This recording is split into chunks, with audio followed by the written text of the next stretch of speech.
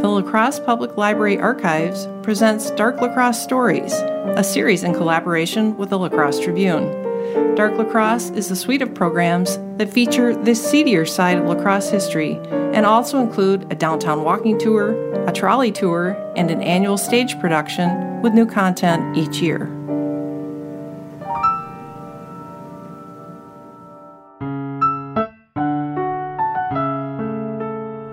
My name is Tom McDonough. Most people around town, however, refer to me as the Big Fellow. I'm a lieutenant in the La Crosse Police Department. Have been going on 9 years. Started as a patrolman back in 1903. I mostly sit behind a desk now, but my younger days, well, I could tell you some stories about this rowdy little river town. When I started walking the beat, this town was chock full of drunks and loose women. Not like today.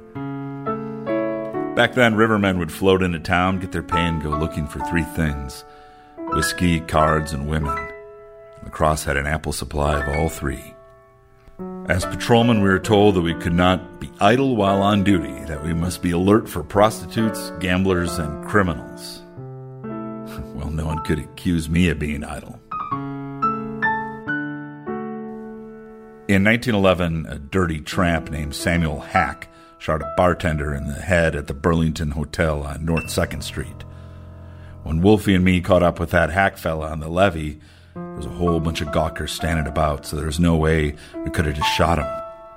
Well, Wolfie slipped around his flank. I stood there like the Rock of Gibraltar, twirling my club and telling Hack he'd best surrender or I'd crack his skull for him. I started towards him, and you know what that rat did? He drew on me. I went in swinging. 3 times he pulled the trigger, and each time I heard it go click.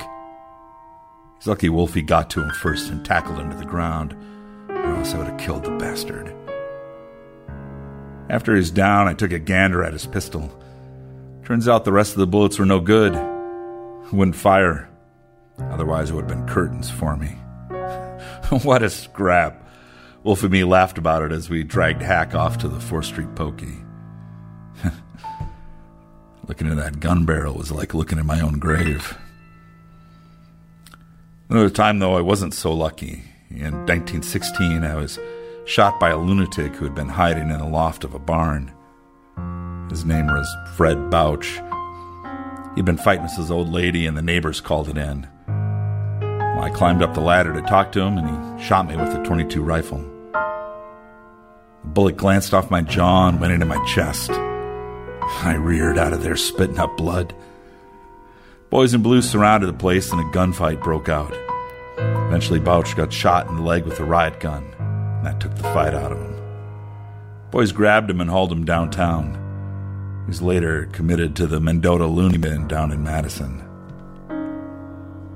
That bullet lodged near my left lung. It's still there, as a matter of fact. Took a bit of the wind out of my sails.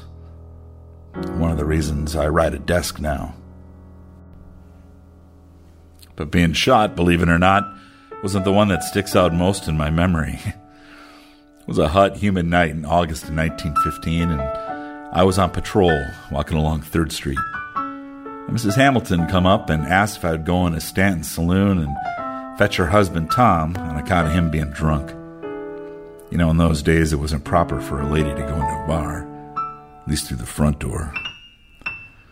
Well, I walked in the saloon, and big old Tom Hamilton stewed. Said he wasn't going anywhere. I told that thick horse trader he was going to accompany me outside or there was going to be trouble. Tom Hamilton then raised his massive meat hooks and sucker punched me. It rung my bell, but I returned the favor with a right hook to the jaw. And that led to one of the biggest brawls in La Crosse history. Those 2 heavyweights scrapped for about half an hour. By the time the other patrolman got there, there was glass and busted chairs everywhere. I was all cut up, bruised, and my uniform was in tatters. But I'll tell you, Big Tom Hamilton was face down and didn't look too good either. It took 6 of us to carry that lummox to jail. But he learned. Don't mess with the big fellow. Officer Tom McDonough was a walking contradiction. A 1915 La Crosse Tribune editorial praising McDonough cited his courage, attentiveness to duty, and social morality. Yet a number of times he would face reprimand or demotion for his excessive use of force. In 1911, he was brought before the Fire and Police Commission Board on charges he had kicked and beaten a man while arresting him for public intoxication. In 1915, he and another officer were accused by the Trades and Labor Council, a union organization, of taking sides and inciting violence during a dispute at the rubber mills. Later that year, he was called up on the charge of, quote, behavior unbecoming of a police officer for using excessive force on a tramp in the city's North Side railroad yards. The complaint was filed by a grocer who claimed to have witnessed McDonough, quote, brutally assault, beat, and kick the vagrant. Despite the controversy, Thomas Big Fellow McDonough left an indelible mark on the history of La Crosse. He died on November 28, 1938, still serving as a policeman at the age of 68.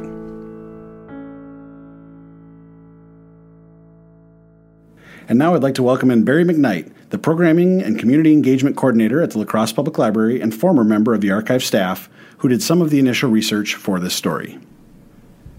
Ever since becoming a part of the Dark La Crosse Project, I have been fascinated by the history of the La Crosse Police Department, in particular the period from the lumber boom up in the later 1800s until World War I and the Reform Movement. La Crosse, for much of its life, was a pretty rough town with a high number of transient single men. The police were trained on the job, and it often took a special kind of man to navigate the bars, brothels, and alleys of the city.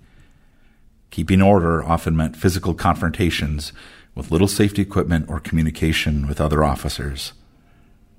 Out of all of the tough police officers that have walked the streets of La Crosse, few cast as long of a shadow as Thomas Big Fellow McDonough.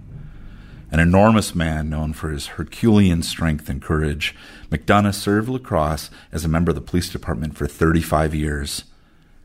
Born in Watertown, Wisconsin in 1870, McDonough became a patrolman in 1903.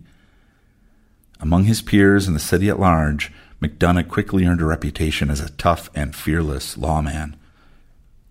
Those early years of his service took place in a La Crosse that was still a rough-and-tumble river town. Violence, often associated with drinking, was fairly commonplace. A patrolman had to collar drunks, break up fights, and keep the peace. Rule number 17 of the Rules of Government of the Police Force of the City of La Crosse stated, quote, officers cannot be idle while on duty. They must be alert for prostitutes and other gamblers and criminals, unquote. A police officer had to be vigorous in enforcing the peace and knowing the people and habits on their beat. McDonough served during a period when public attitudes about policing and violence were changing. An editorial in La Crosse Tribune the day after the incident with the tramp mentioned in the story defended McDonough's actions, acknowledging that change in opinion. While admitting that he was a big man with a temper to match, it argued he was also someone who was quick to help an unfortunate. Citing his bravery in the face of gunfire, it claimed courage, attentiveness to duty, and social morality characterized McDonough. Thomas McDonough rose to the rank of sergeant, lost it, and gained it again before becoming a lieutenant in 1929. His career, ending with his death in 1938 at the age of 68, illustrates the challenges and changing nature of police work in La Crosse in the early decades of the 20th century. Thanks for listening.